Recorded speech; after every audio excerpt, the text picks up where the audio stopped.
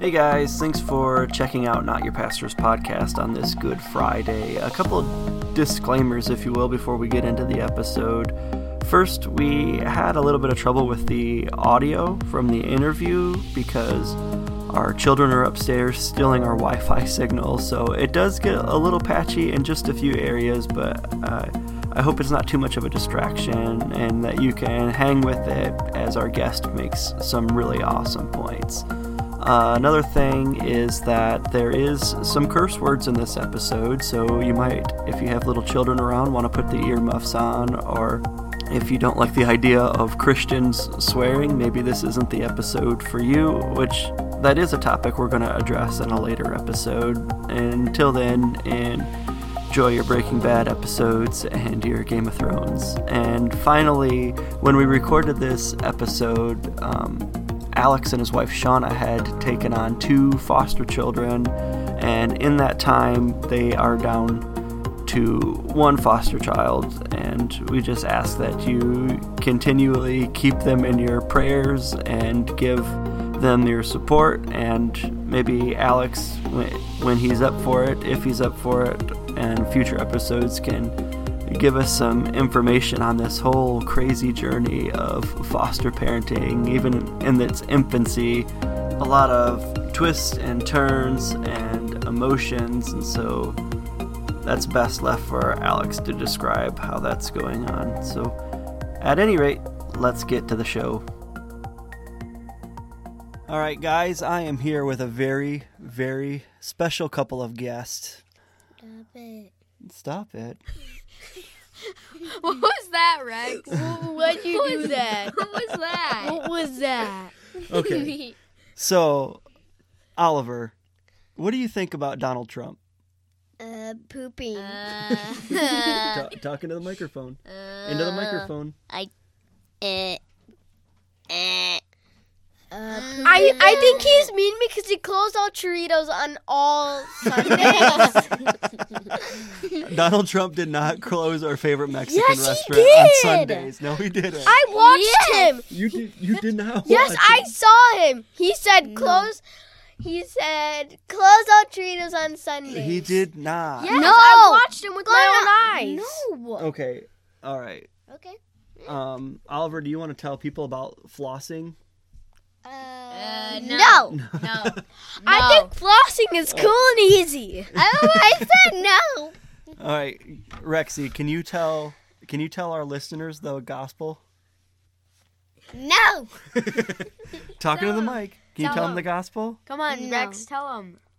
It's just a computer. No. You're talking to a computer. That's all you're talking to. It's not gonna kill you. I can tell you're gonna make a great evangelist someday. It's a butt cheek. Yeah. It's a butt Yeah. cheek. It does look like a butt cheek if there's 2 right. Okay, guys, If go you to. got a cheek and a butt. All right, go upstairs. Go to bed. Aww. Go. What? Yeah, go. Get out of here. Go to bed. At some point, you're going to have to tell our kids that Donald Trump did not shut down El Tritos on Sunday. I'm not going to do that. They think that happened because just after Donald Trump was elected, our favorite Mexican place quit being open on Sundays after church. And we went there, and I was like, oh, dang, it's closed. And Oliver's like, it's because Donald Trump closed it. He hates the Mexicans, Mom. And I mean, it's true. He was in the back. But- He was in the back seat crying because his favorite color is orange. And Donald Trump's skin is orange. He was so mad. Oh. Parenting 101. So if you can't tell by the voice, Alex isn't here today. Nope, he's not. Jess, my wife, is a return guest, Yep, the return guest. talking to a new guest. Yes, Jamie, the very worst missionary. I have loved her. Me love her long time. Well, maybe it was fitting that Alex couldn't be with us tonight. For those of you who listened last week, Alex and Shauna, his wife, have been for a long time going through the foster care process. And last Thursday, they got They got 2 foster kids, a 4-month-old and a 2-year-old. And their world is crazy right now.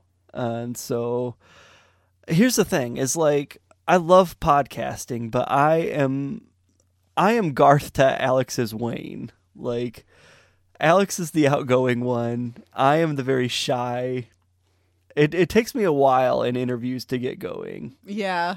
And so that's why Jess is here. You're my buffer today. Cool. I would like to think I am the Wayne You are the Wayne to your Garth. I was telling Alex that you and him are both like Waynes to me, Garth. Yeah. Like, if I could just be in the background, I would. Alrighty then. Cool. So normally our shows are kind of about Alex and I and how we didn't become pastors, and that's why it's called Not Your Pastor's Podcast. But today, Jess is not your pastor's wife. Thank the Lord Jesus Christ. I am not a pastor's wife. So among missions and raising our boys, we talked to Jamie, the very worst missionary, about what your calling is. And to stop saying that you're called.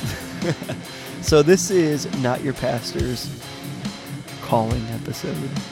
No, not your pastor's You're Not Called episode. Not Your Pastor's. Damn it, Alex, I miss you.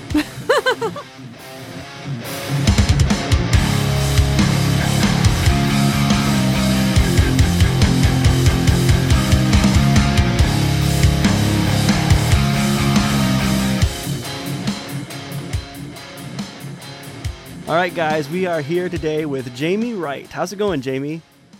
Good, thanks. And also with my wife, Jess. No, I'm Alex. Yeah. I'm Alex Well, today. You both have long hair. Yeah. That's about it. I'm Alex. I like guns. Pew, pew, pew. that's me. Every podcast should have a gun lover. Yeah. I was honestly, I was hoping, because Jess and I are super familiar with your work and Alex isn't. So I was hoping to introduce Alex to you, but I guess he'll hear this eventually, right? Hopefully, if he listens to his own podcast. I don't know. Is that like a weird thing to do? Do you like listen to it when you're done? Yeah, I do. Oh. It's one of our plays, you know. It Yeah, helps the play count. It does. Yeah, it matters. Every play helps.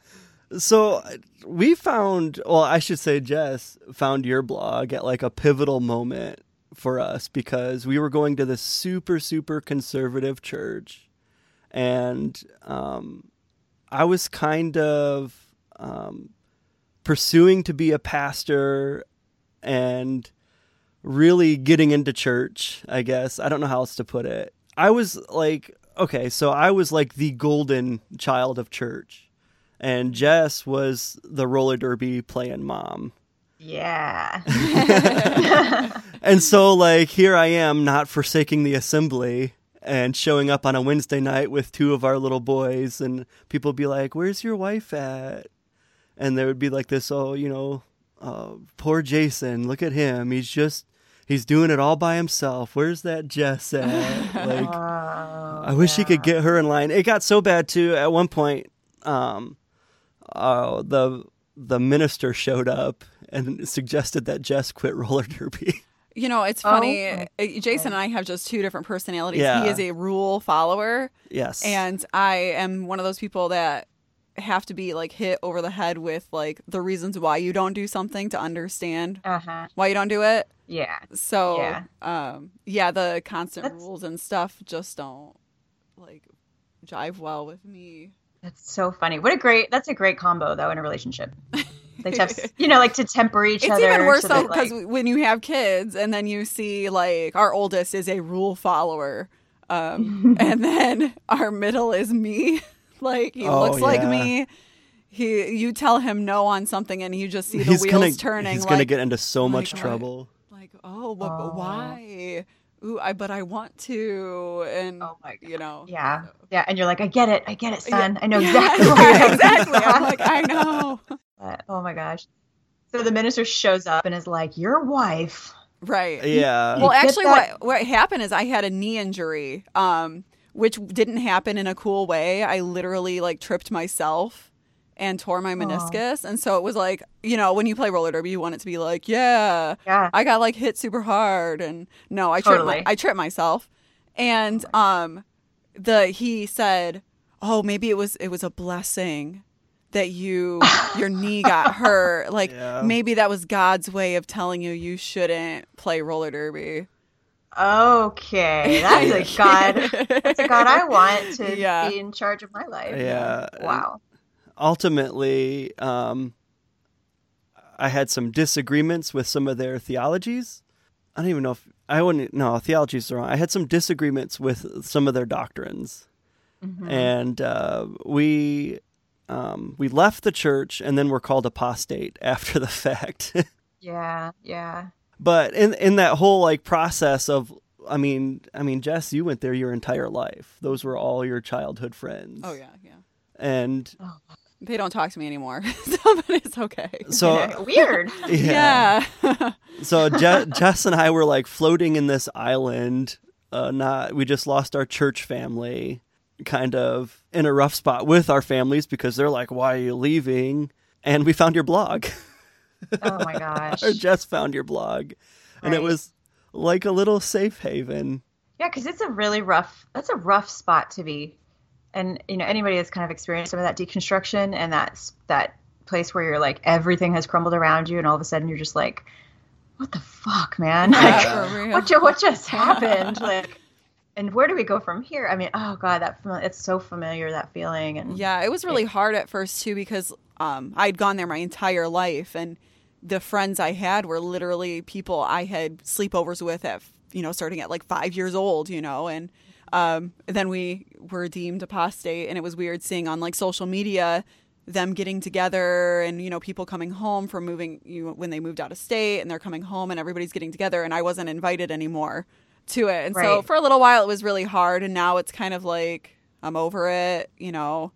I can't control what people think about me, so whatever. Yeah. And you sort of get to that place where you're like, okay, it's kind of worth it. Yeah. Oh, yeah, like, absolutely. You know? Yeah. I would rather be where I am now than be there with them and be miserable. So. Yeah, I hear that. Yeah. So I remember, I don't remember the exact blog entry, but I know Jess, you know, was reading your blog, and she's over there like chuckling, and I'm like, what are you reading? And she showed me your blog, and I'm like, but she swears. That's where Jason and I were different growing up too, is my family were like super conservative Christians, but they all swear. So I was like, wow, there's nothing wrong with it. But Jason's the rule follower. And, you know. You gotta follow those rules. Like, yeah, and you know that rule that says no swears. Right, yes. Thou shalt not swear. Yeah. Say these 7 English words.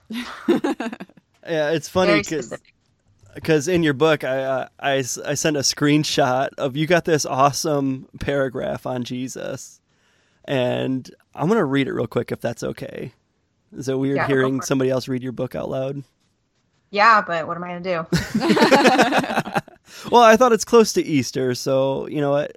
Jesus was just a badass. He was a rule breaker, a system-bucking ball-buster. He boldly pushed back against social norms and the religious order of the day to engage in his God-given duty to heal the sick, feed the poor, call out injustice, and pave the way for everyone to know the saving grace of faith, hope, and love. The world called him weird, and the club called him dangerous. They spit on him, they threw things at him, they drove him away, and hell, eventually they killed him. But Jesus was such a motherfucking badass. He just kept loving. I was like, that is like a perfect paragraph on Jesus. Right? I mean, isn't it pretty amazing? Yeah. That we should be, you know, like really give him more credit. It's amazing. Yeah, I sent that paragraph to Alex. I was like, this is who we're going to interview. Oh God. And no, he was game on. He was he was excited. He's bummed he can't be here. But so here I am reading your book, and I'm laughing, and my kids are looking at me, and Gunnar, our middle child, he's like, "What are you laughing at, Dad?" And he looks at the cover of your book, and from across the room, and is like, because he wears glasses, but he didn't have them on. He's like squinting. He's like, "The very worst missionary." Dad, if it's the worst missionary, then why are you reading it? Like, he was upset with me. So how did you get the title? The title just came from my blog, and my blog was born out of like literally being the worst missionary. I mean, I don't know. It was just such a mess. I went into missions and got down, into Central America and looked around and was just like, this is a disaster. But what I found was that I was just still, everybody from the US was still telling me how awesome I was, or just being there, which was weird because they didn't even know what I was doing. And, being down there, I was like, on a personal level, just sort of falling apart, depressed, and my marriage was a mess, and my kids were struggling, and it was just such a mess. And nobody knew. Like, it just was this assumption that everybody who's a missionary is awesome, and isn't the world so lucky that you would, sell all your shit in the US and move to their country. And it just felt like this weird disparity, this weird, like, I don't know, this huge divide between reality and what everyone was saying on the internet, like what every missionary knew, what their newsletters looked like and what their blogs looked like. And I was sort of in charge of like communicating, that was like my job as a missionary for my family, as I did communication. So I would like write our little emails home, and I wrote our blog, and eventually I was just like, this is dumb. I need to just tell the truth. And so just started doing that, just started speaking really plainly about missions and family and life and all of it and faith, and kind of relabeled it The Very Worst Missionary. And, several years later, here we are. Yeah. So how much like pushback did you get once you started writing what was actually going on, like your truth? Because I feel like like myself, like some people, I really like respected that. I'm like, yeah, this is like real stuff that I'm reading. But did you receive a lot of pushback from people who knew you, or just general public, or? Over the years, it's been, there's been pushback, but truthfully, I think most people that don't like it, they just move on. But I definitely have had plenty of emails from both people I know. It's funny because I follow you on social media too, and you'll post things and you'll swear in it, and then there's always the like old person that's like, you're ruining your witness. You could reach so many more people if you didn't say damn. So, yep. Yeah. And I just don't care. I just don't care. Like, I'm so bored with the conversation about language because because I swear I've had the conversation 1,000 times over. And I'm just you guys just Google it. There's information out there that will help you understand the use of language and the Bible and your misinterpretation of scripture. But and so honestly, that is the biggest pushback I get is about swearing, which I just don't care. Yeah. Yeah. So whatever. But the other stuff is more like, you're being divisive and you're making, you're critical, but you don't have solutions, and, just all kinds of like, kind of minimizing, right. Like, I'm just going to minimize your perspective so I don't have to deal with it. A lot of that kind of stuff, but it's really not a big deal to me. So it's kind of like, I don't know. It just doesn't bug me at all. So how much of like missions would you say is just like fake? Like 97%. Holy cow! That's a lot. Maybe that's hard. Maybe I don't know. That doesn't surprise me. No, though. It doesn't me either. It's a lot. Way more than half. Way more than. I'd probably put it like 80%. Genuinely, like I think it's probably 80% is just complete bullshit. And 20%, there's like some really solid, smart people out there doing amazing things in the world quietly and changing the communities that they're in, and maybe they happen to be called missionaries, but the majority of people who call themselves missionaries are just, it's a lot of silliness. Yeah. So I feel like I grew up Southern Baptist. So we had missions month, they roll out all the flags and we're supporting like 50 missionaries. As a kid, it was like my favorite like month of church, cause I just stare at the flags and hear all the, the crazy and stories and stuff. How many of those stories do you think are true, are made up, or? Probably the majority of them have an element of truth. Probably the vast majority of them have some, truth, whatever, to them. But it's just the language that missionaries use. And, one of the things that really struck me when I was in the field was how like a missionary's bread and butter is to be sick or injured. Okay. Like if you get malaria, that you're golden. People will write you thousands because they're just like all of a sudden like, oh, you're doing this thing, and oh, I could never do that, and you're struck down by malaria, and they'll just start writing you checks. Or if you could break a leg in the field, if you could do anything that isn't like permanently damaging, you just get like minorly maimed. You're like awesome. People are like, I got to write home about this, and that was like an early issue, like red flag for me, where I was just like, this is weird that like we are celebrated for literally things we have no control over. We're celebrated when our stuff gets stolen and when our car breaks down and when our kid gets malaria. Like people literally, they write us checks and they tell us how awesome we are just because we call ourselves missionaries.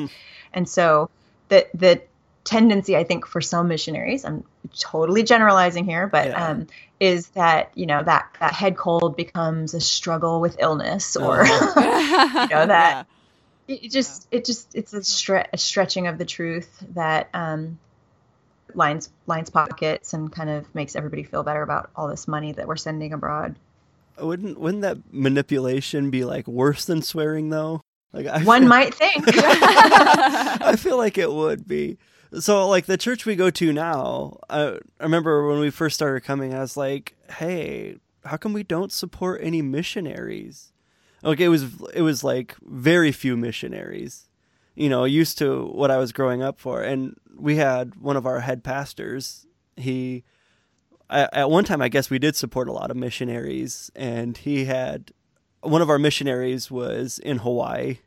And our pastor just happened to... she's laughing already. Like, where this is going. Yeah, our pastor just happened to be in Hawaii and was like, oh, I'm going to go visit his church on Sunday morning. But the church was closed. And then he found him on the beach. Of course. Because there's nobody to hold you accountable. Just do whatever. Yeah, exactly. And so that was kind of the end of, the crazy missionary months, I guess, for the church we go to now. But I was fortunate to go on a short-term missions trip a few years ago.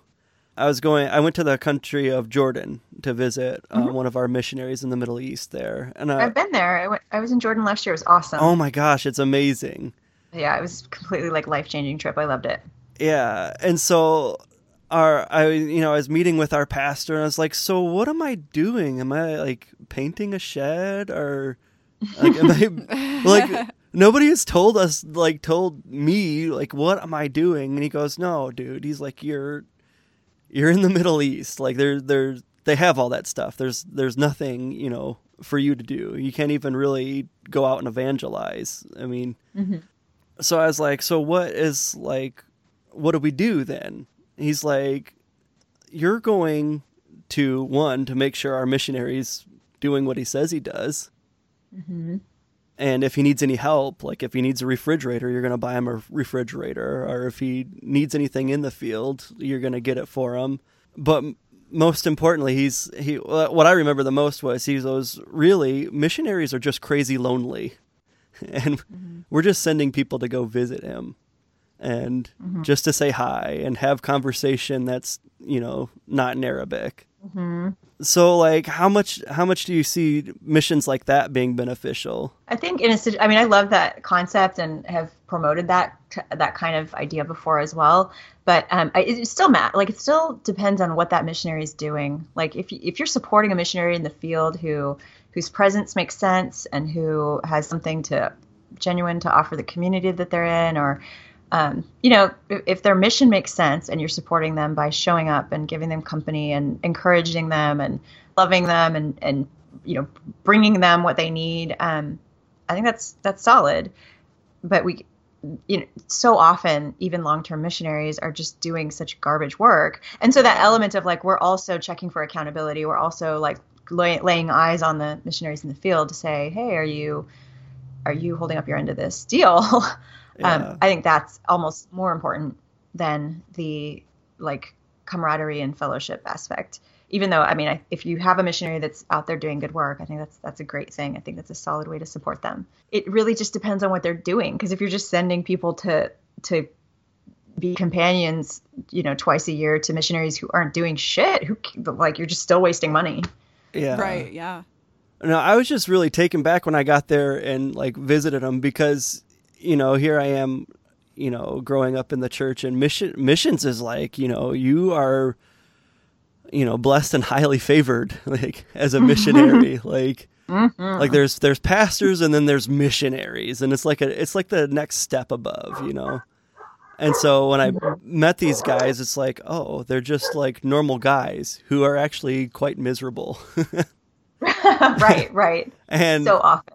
Yeah. And the thing that caught me the most is they hated writing those letters back home because, primarily because it was in the Middle East, and they had a whole bunch of they had a terrible time raising support to go to the Middle East because nobody wanted to save Middle Eastern people. Right.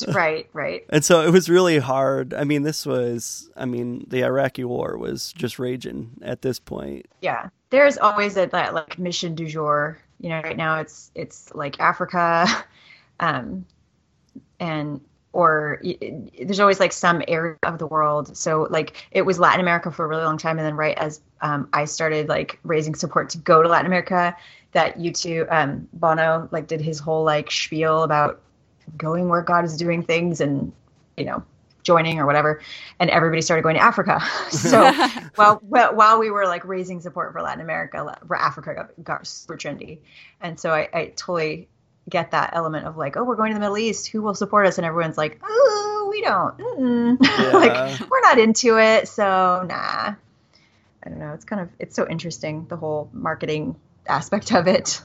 Yeah, I was just blown away by their eagerness to they had an excitement to come home and just be a part of a church and not be a pastor and not have those responsibilities, but just be normal people again. Yeah. I don't know. I honestly, since I've been back, I've really pulled away from the whole idea of paid ministry of any sort. Yeah. It's just a really weird crossing of boundaries when your paycheck is tied up in your call to love people. So whether it's pastor or missionary or, whatever, it makes me kind of squidgy. It makes me flicky.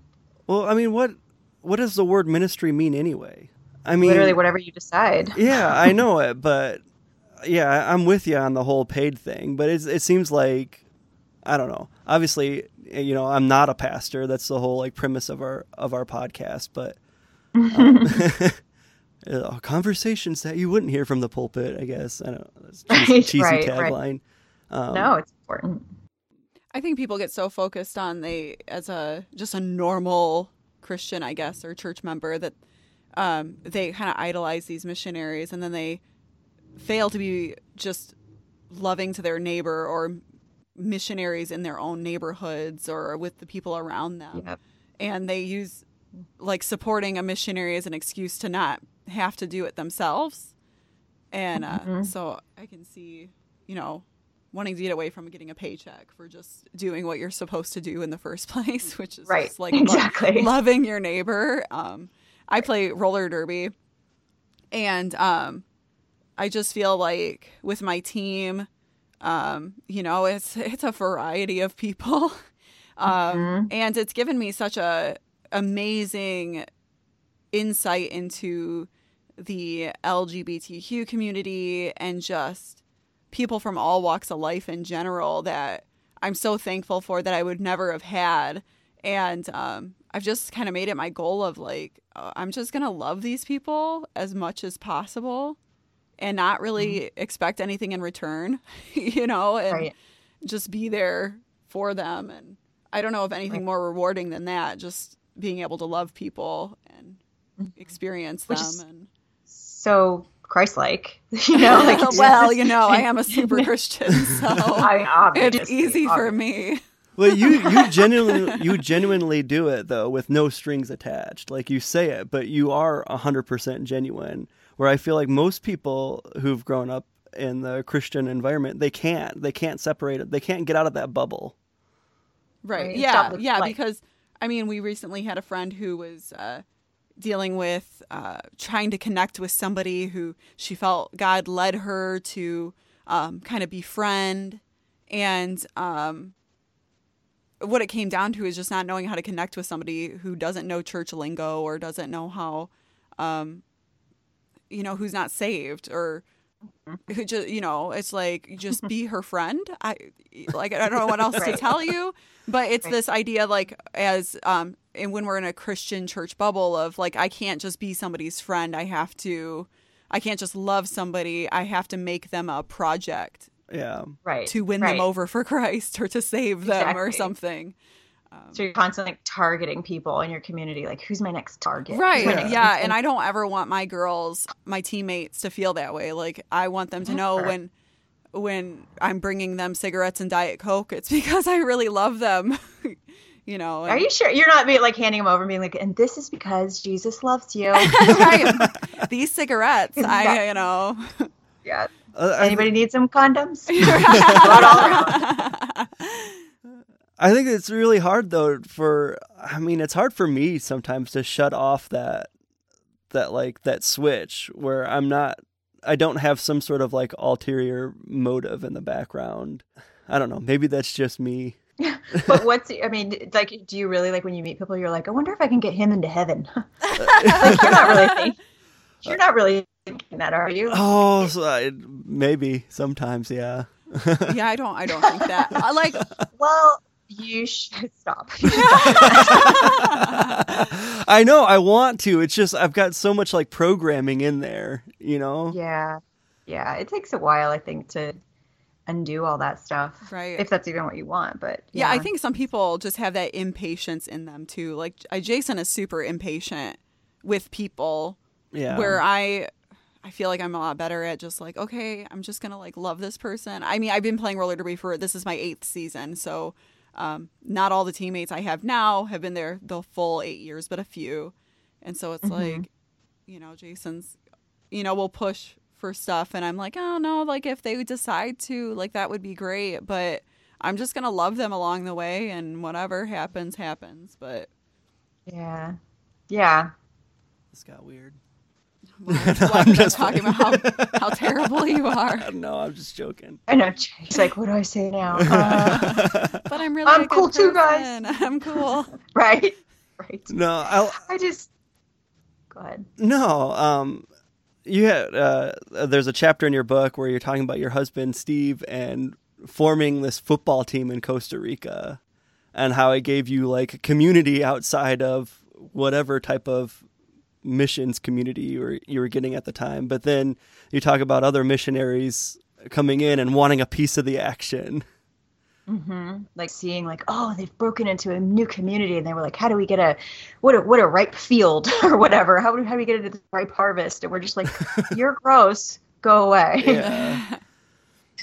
But yeah, it was so uncomfortable, that idea of like just hearing other missionaries talking about our friends as if they're these like commodities to be won. It was very uncomfortable, and I would have died if any of our football players would have had heard like them. I heard anybody talk. Yeah, I understand that. We actually, my roller derby team practices at our church building. So I've come across that where it's like they're a project, and I'm like, no, they're just people, and leave them alone. let me talk to them and be their friend. You're really ruining this for all of us. Could you go away? Yeah. Like it's so uncomfortable. But I think it's just it's part of that church mentality, and it's going to take a while to, I think, change that culture for a lot of people. Yeah, so let's talk about like your calling to missions. Like I'm always super intrigued by people's callings, especially when they don't work out like they had planned. So like, how did you know you were called to be a missionary? Like, what was that magical moment where God was just like, you're doing this? Where he came down like a dove. Yeah. Did he descend like a dove? Like, rest Yeah, on your exactly. shoulder. It was like that. And then the skies open. It was the sun and like Jesus peering over a cloud. He's like, go. And yeah. No, it was not like that at all. In fact, it was very, it was so dumb. Like sometimes I think back on like how we became missionaries and I'm just like, God, we were so dumb. But we just, you know, our kids were younger. My kids were, not even teenagers yet, any of them. So this is years ago. My husband and I went to, where did we go? We went to Costa Rica with a group of high school students as their you know, lay leaders, whatever. We were in charge of this group of high schoolers. So we go down to Costa Rica, we kind of meet new missionaries and see what it's all about. And we come home, cool, that was kind of neat. Wow. And she was on the way home. My husband was like, okay, I'm going to say something and just, you know, hear me out. It's going to be crazy. And I was like, oh my God, he's going to say we should be missionaries because I was thinking the same exact thing. So we had this conversation where he's like, I think we should be missionaries. Like, oh my gosh, me too. And we legitimately walked off that plane like, we agree on something? It must be God.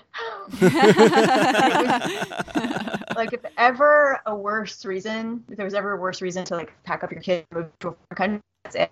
But that was the beginning of this process for us where we were just sort of like, what kind of person would God want to be a missionary? Surely us. And, you know, we were just, you know, like we're so flexible and we're so spontaneous and we're so whatever.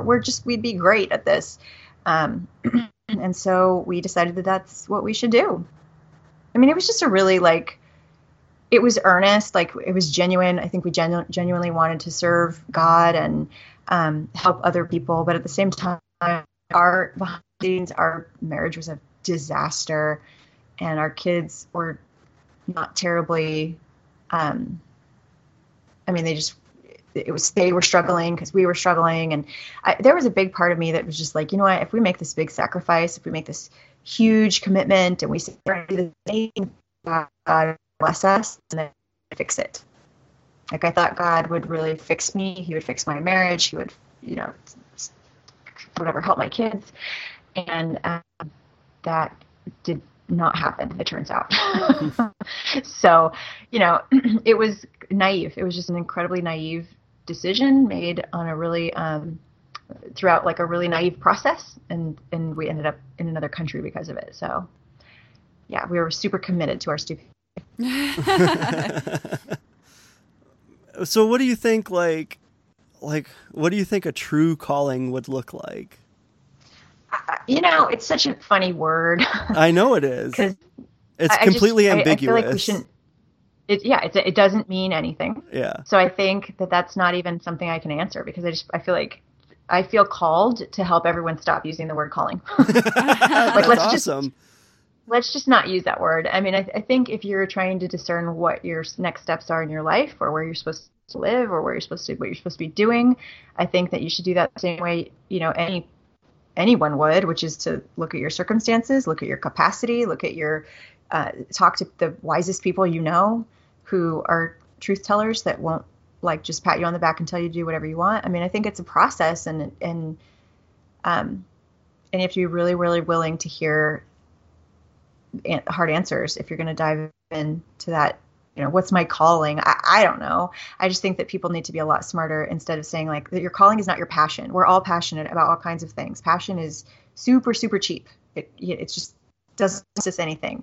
But to be called to something, I think requires such a mix of like our personal capacity combined with this great love or whatever that we feel towards something. And then kind of blessed by the people around us that, you know, you really can't just say, I went to another country and fell in love with it, so I feel called there. I think you really have to take in a lot more things into account before you really do anything crazy. Yeah, that reminds me of when Jason thought he wanted to be a pastor. Yeah. And he was always like, I just feel called to do this. And I'm like, well, I don't want to be a pastor's wife. Oh, it would have been a disaster. It would have been an absolute disaster. Yeah, I'm like, I would be the worst pastor's wife on the face of the earth. Right, where you're literally like, I feel uncalled. Right, exactly. And I'm like, And then my calling's the opposite. we like had to like basically say to him, if God was calling you, I would be called too. And I am not called. Like, I am not picking up the phone. I'm not answering.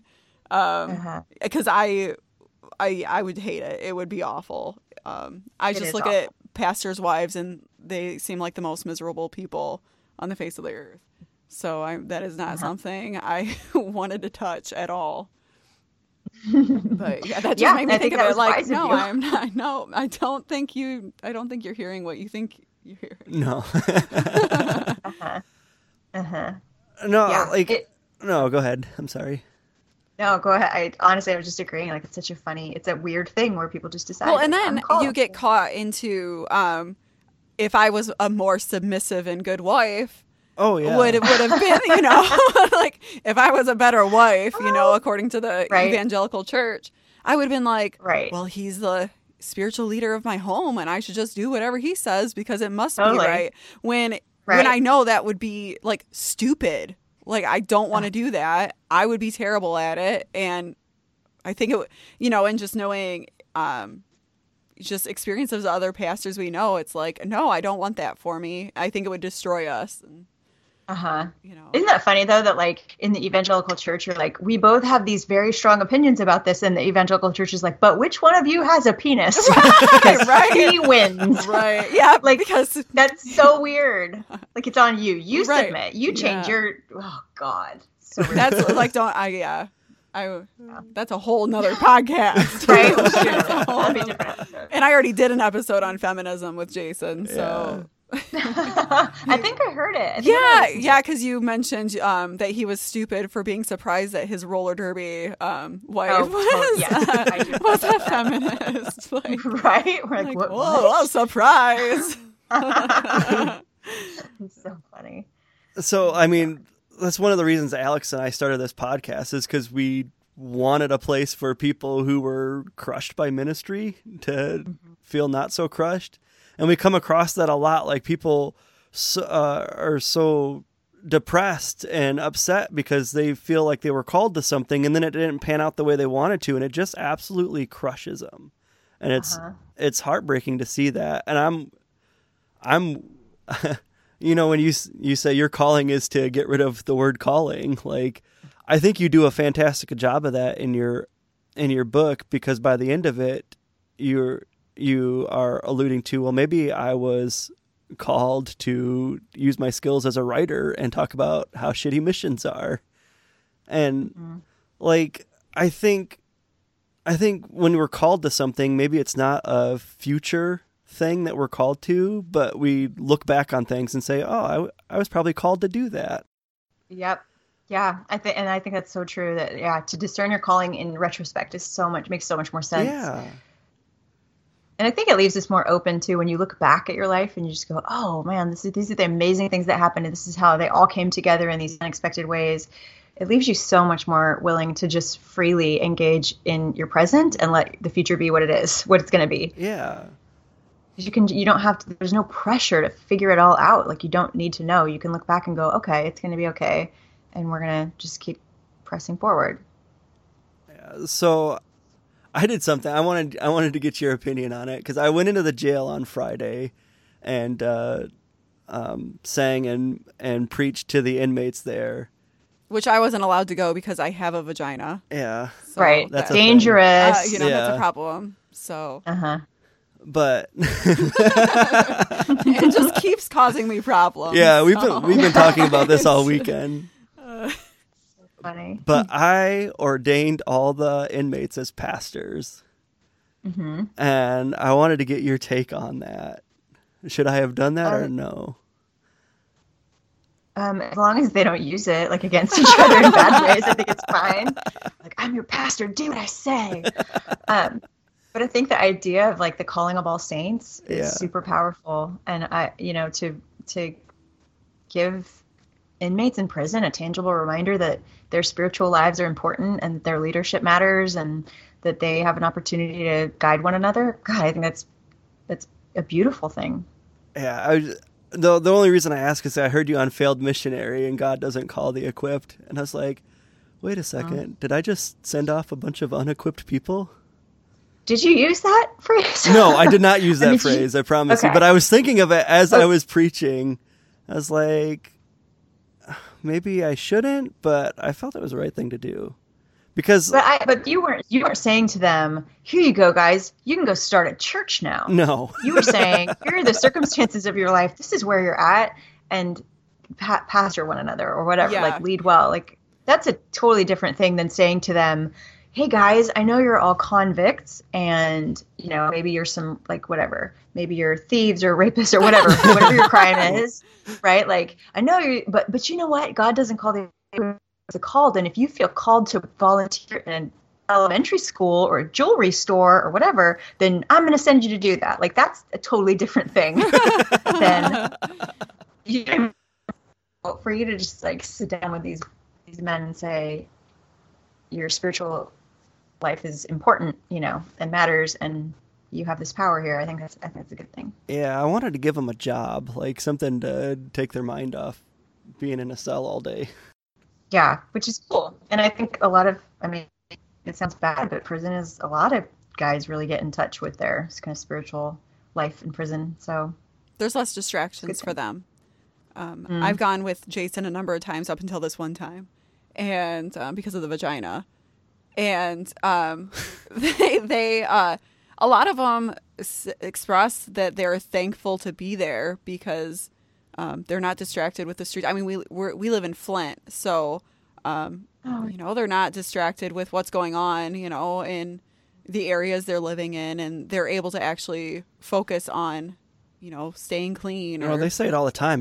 That jail may be the safest place for them. Oh yeah, yeah. I think that's pretty common, which is sad. I mean, sad, but especially like super institutionalized populations, like it's home. Mm-hmm. Yeah, but I love it. I love that you went. I love that idea that you just boldly proclaimed that over them. I think that's cool. No, I think that's, to me, going there and then drug recovery homes and stuff. Like Jess and I will be playing at a drug recovery ministry. Jess plays cello and I play guitar. And to me, that's like a real church. Uh-huh. It so far supersedes what's done on any Sunday morning. It's God, yeah. So, Jamie, we're like at 45 minutes here, so I don't want to take up a ton of your time. And our kids are being really good. I know it. Our kids are upstairs being so quiet right now. I haven't even heard the dog. No. Our dog, we have an 80-pound lab, and when she walks, you can hear her above us. She's a fatty. My dog started barking a bit ago, so you'll have to maybe edit that out. I don't know. I texted my kids and said, "Shut up the dog." So I don't know. So I know. So what do you want people to know the most about missions, both short term and long term?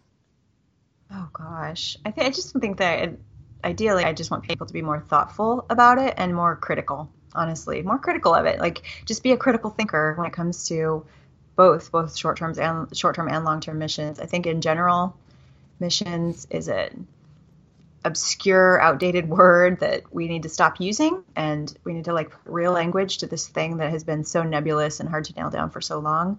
And I think when we do that these billions of dollars that we spend every year in the name of missions might actually do some good. So that's probably it. What do you think is more worthwhile for where should we put our money if we're not putting it into missions? Into our communities, into our families.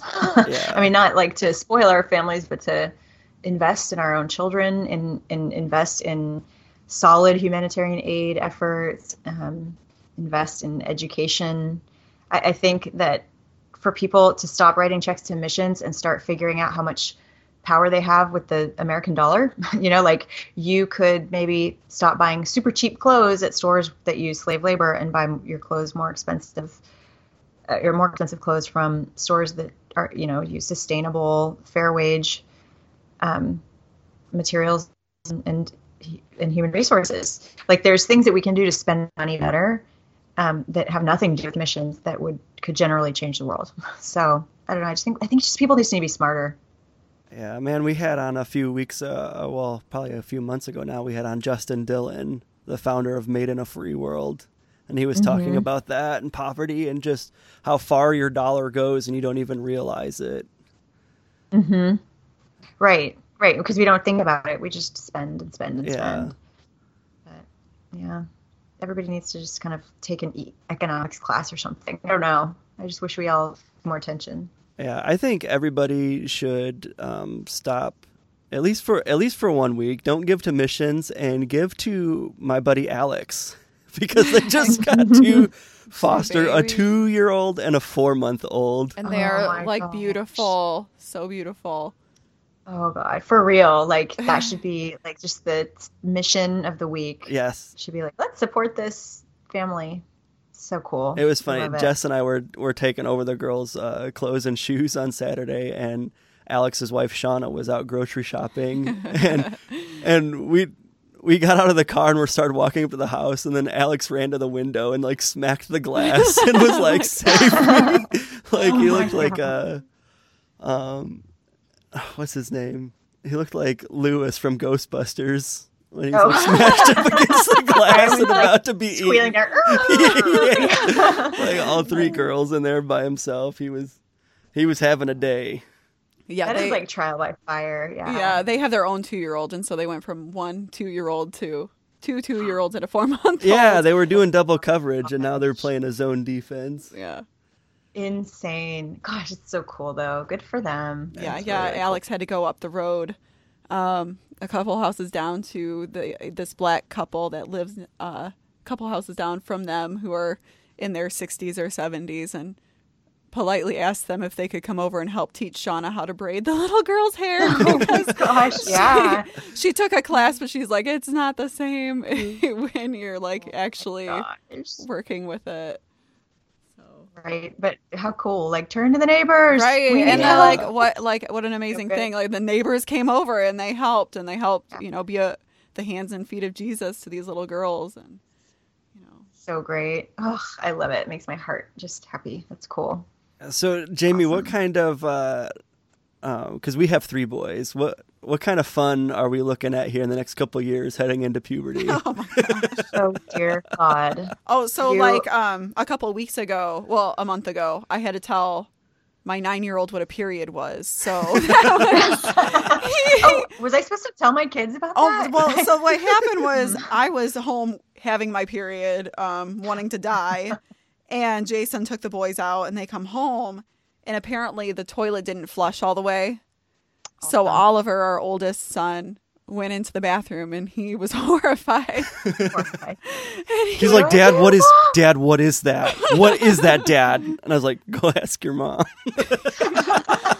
So he comes to me. He's 9. So he comes to me, and I'm like doing the whole, it's fine. Don't worry about it. Just go to bed. It's bedtime. Go, leave.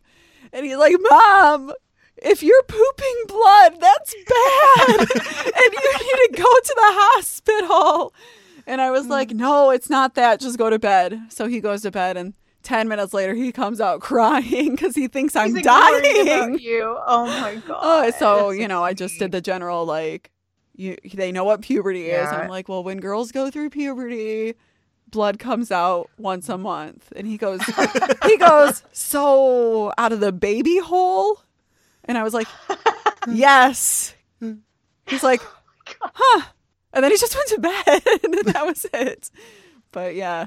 Boy, you know we're going to go upstairs, and he's going to be like, I heard you telling that lady about the that period story. You love that.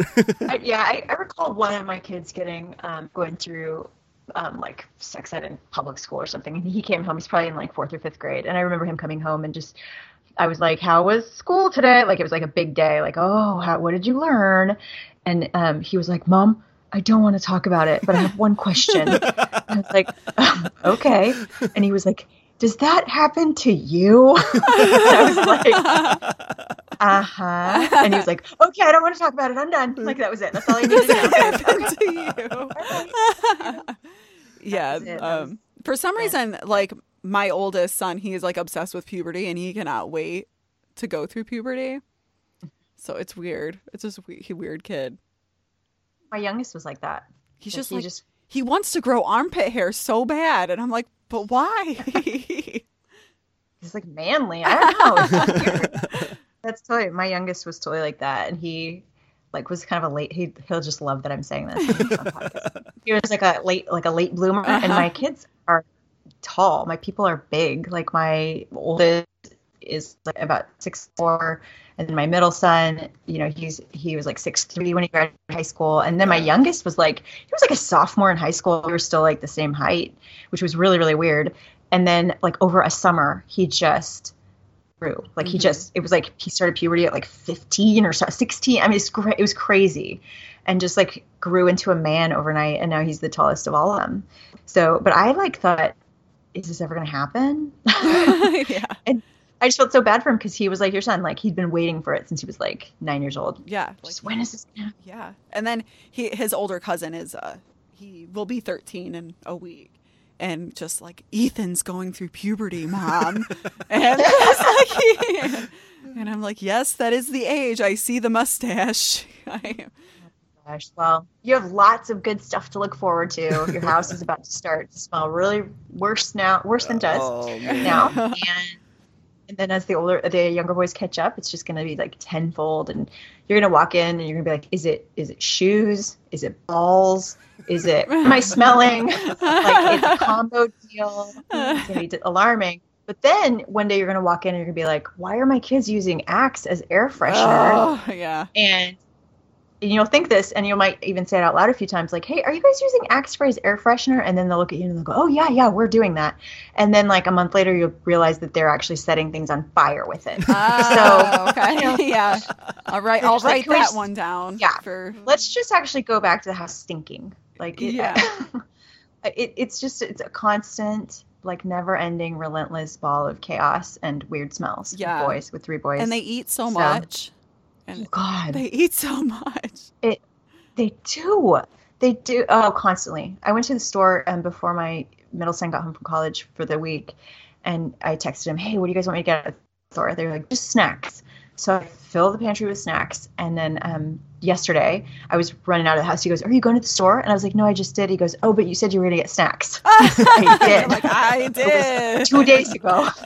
2 days ago, I bought gobs and gobs snacks, and they were just gone. They just decimated. Like they're like locusts. Yeah, it's insane. And mine are so little now, and they still eat. They just eat so much. You're gonna have to get a second job or something. Yeah. Oh, man. Good luck, Jason. Yeah, I'm not looking forward to it. Maybe I can become that pastor and do some night work. No. Yeah, night hours. No. No, I can tell Aren't you you. feeling called yet? What's that? I said, Jessica, don't you feel called yet? Like, is that pastor's wife role? No, it's just not. It's one of those things that I just don't think is ever gonna happen. like it's like people, like the people who they know they don't want to have kids, and they're like, no, I don't feel anything when I'm holding a baby. And same for being a pastor's wife. Like, nope. Oh, can I say something though? Like, I am glad that you stood up and.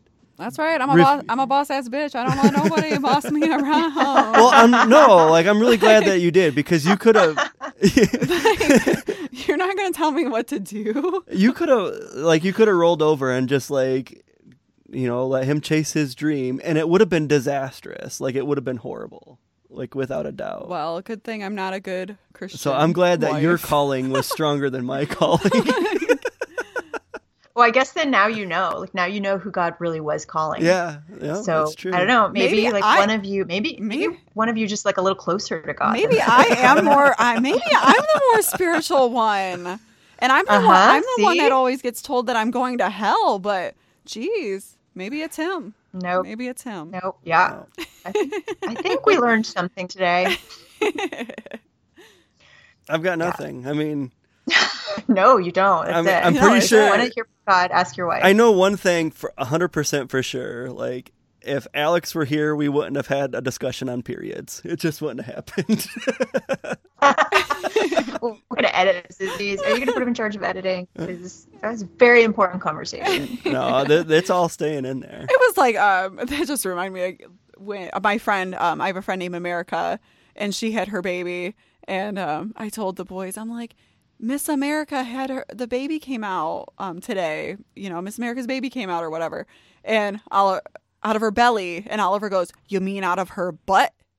And I'm like, no. And that's where the baby hole thing came from. But Out of her butt. Out of her butt. So much. Jason, you're really going to have to teach your kids more about, like, women bodies and period babies, and that's really up to you as a father figure. Right. Be the spiritual leader of our home. Exactly. Dude. Man up. Yeah, man up. Really. All right. I've I've got nothing. All right, Jamie, thank you so much for really hanging out. Jess and I just wanted to hang out with you, and then we talked about missionary stuff just so we can make a podcast out of it. Like, I was selfishly, like, so excited that Alex couldn't be here because I've been such a fan of yours for so long, and I'm like, just cool, just chill, don't let her know that you're, like, freaking out because you love her so much. Just, It's so because weird. it'll be weird. Yeah, like, I know, right? It's weird. I'm like, we would just, like, hang out. We would just, like, if we were neighbors, we would just hang out, like, and it would be normal. But I would be like, she's the coolest person in the world. I'm not worthy. Oh, no, on the inside. On the inside, that's what. No. I wouldn't say that on the outside, just the inside. No, like, no, you'd know. You'd just be like, oh, she's a spaz. We're all the same, and it's good. So, no, this was really fun. I appreciate you guys having me on. Yeah. Anything you want to pitch or let people know about? Oh, I wrote a book called The Very Worst Missionary. What's it called again? The Very Worst Missionary, a Memoir or whatever. And it's out April 3rd. And Yeah, I can't wait to read it. Jason's been hogging it. I have been because he's hogging been it. getting ready Oh for this. gosh. So Yeah, it's so hard to ask people to buy it. Buy my book, but yeah, that would be cool. If anybody was feeling it, they should go buy it. That's it. Well, awesome, Jamie. Thank you so much. Thank you. Seriously, this was really fun. she's just saying that, but thank you. I'm not. I don't say things. I would just say things. I'd be like,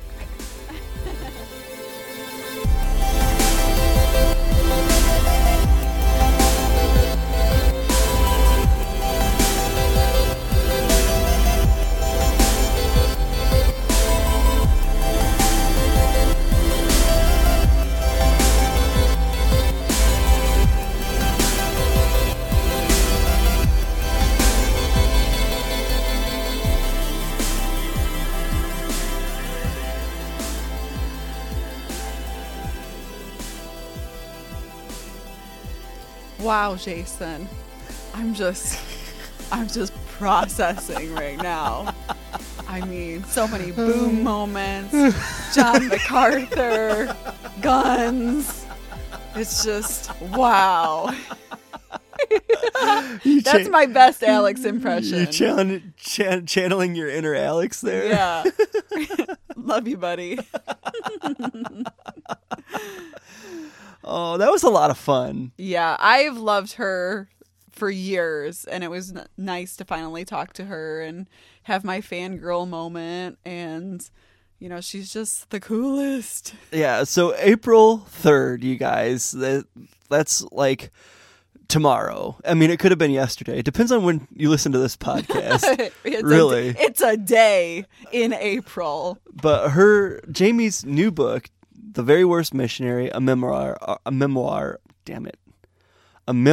or whatever, is out, and you guys need to get this book. It is amazing. And Jess, maybe you can read it now that I'm Now that you're done hogging it, I can actually read it and enjoy it, because you wouldn't even know about her if it wasn't for me. 'Tis true. So you've got some news, Jess. Yes. You are, first of all, okay, a couple things. Update us on some roller derby, because we had you and a couple of your teammates on a while ago about your roller derby, and how's that About going? my roller derby? Yeah. Well, the roller derbies are going well. Yeah. We are starting our season. We've only had one game so far and a couple scrimmages. And we are doing really well. Our first game of the season, we won. I think the score was 276-14. Yeah, so that's a lot, you guys. That's a big if you don't know roller derby, that's just like a lot. numbers and math. I mean, so we did really well. We've had a couple scrimmages, and we're getting ready for the season. We have a game April 14th in Grand Rapids against the Grand Rapids Attack or something. I don't know. And Isn't then, it Grand Raggedy? No, that's their A team. We're playing their B team. Okay. So we have that game. That should be a win. And then we have our first home game. May You 5th. sound so cocky right now. We have that game, and that should be a win. We have listeners in Grand Rapids. They're going to listen to this. Come at me, bro. Like, I don't know what to tell you. We're going to win. So, like, you guys did, you did this little thing last October where you did, win a championship. Yeah, you're listening to a champion right now, guys. You're welcome. Yeah, we should bring that in. I mean, that's because you guys were on Not Your Pastor's podcast. That's Maybe, why. or maybe because we work really hard and are female athletes who take our sport very seriously. I don't know. It could be either. Yeah, one or the other. Yeah, we're doing really well. We're working really hard. We finally have a full roster, which is incredible. My team is really small, and we've been doing incredible work as a very small team, and we finally have enough skaters to call ourselves a full roster, which is 15 skaters. So, it's been 4 years since I've skated with a full roster. Yeah, that's crazy. And you guys have done so much with so few players. Yeah, I mean, And you got something exciting. Okay, for all of our churchy listeners out there, you have a new jammer this year. Oh, Beth LaBam. I mean, you don't get a better derby name than that. So you need to go watch Beth LaBam play. Yeah, she is our up-and-coming jammer. She is the rookie of the year, and I can say that at the beginning of the year. She is incredible. She's good. The game May 5th that we have, it's against Downriver Roller Derby, and this is going to be a very competitive team to play. It's going to be a competitive game. We are both very athletic teams, very fast jammers, and a lot of hard hits, so it's going to be a good one. All right, you're totally in your radio zone. Like we're Radio, not on the Tom Zumner Okay, show. I talk about roller derby a lot on the radio, so sorry, I went in radio mode. You did. Promotional roller derby radio. All right, so you got some other news too. Yes, I do. You are an official co-host of Outside the Walls podcast with Brandon Andrus. Yeah, apparently Brandon likes me better than my own husband because he asked me to be a co-host on his podcast. Don't get me started.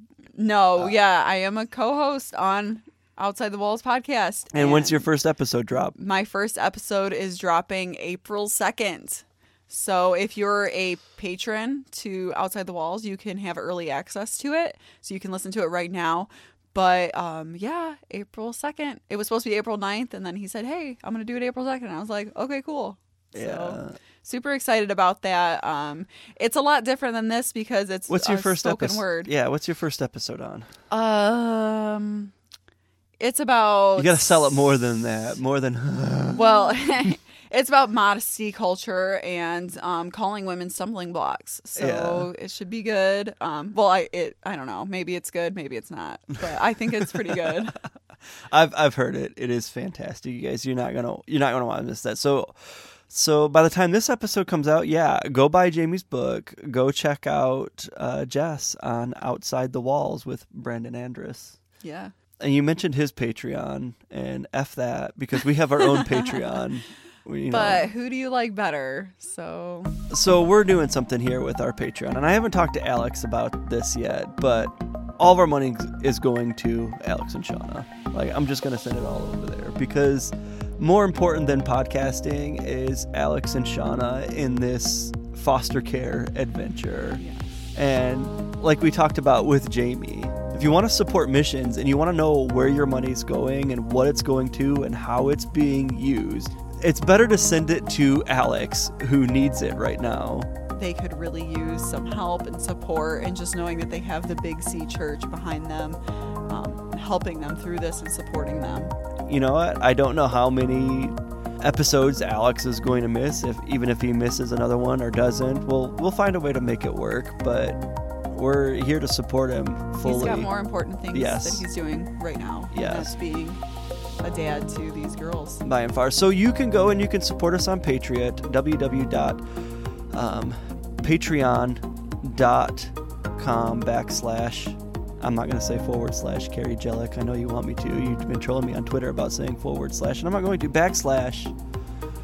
NYPP. And there's all kinds of incentives for you if you decide to give to our cause. And like I said, for the time being, all that stuff is all that money that you contribute is going to go. I'm making an executive decision. And if you're wondering, outside of like, Alex, it's going to. If you're wondering, like, what money they need, you know, I mean, they are needing diapers and formula and clothes, and they need a minivan to drive these girls around. And I mean, just they could use the support and help, and it's just overwhelming right now. And yes, they do get money for being foster parents, but it's very little money. Yeah. It's nothing. So anyway, guys, we hope you enjoyed this episode. You can check us out on all the social medias, but preferably Twitter or Instagram. I'm not on the Facebook a whole lot, and I doubt Alex will be here for the time being. So if you want to get at us, send us a message, send Alex some encouragement, hit us up on Twitter, our Instagram, or visit our website at www.notyourpastorspodcast.com. Now, Jess, it's Not Your Pastor's podcast tradition to end our show with some words of encouragement. So We don't need to talk hockey. I talked roller derby. to all the maybe you're like, what the hell? Why should I not support my missionaries? Or maybe you're a missionary and you're like, what is going on here? Did she just say not to give us money?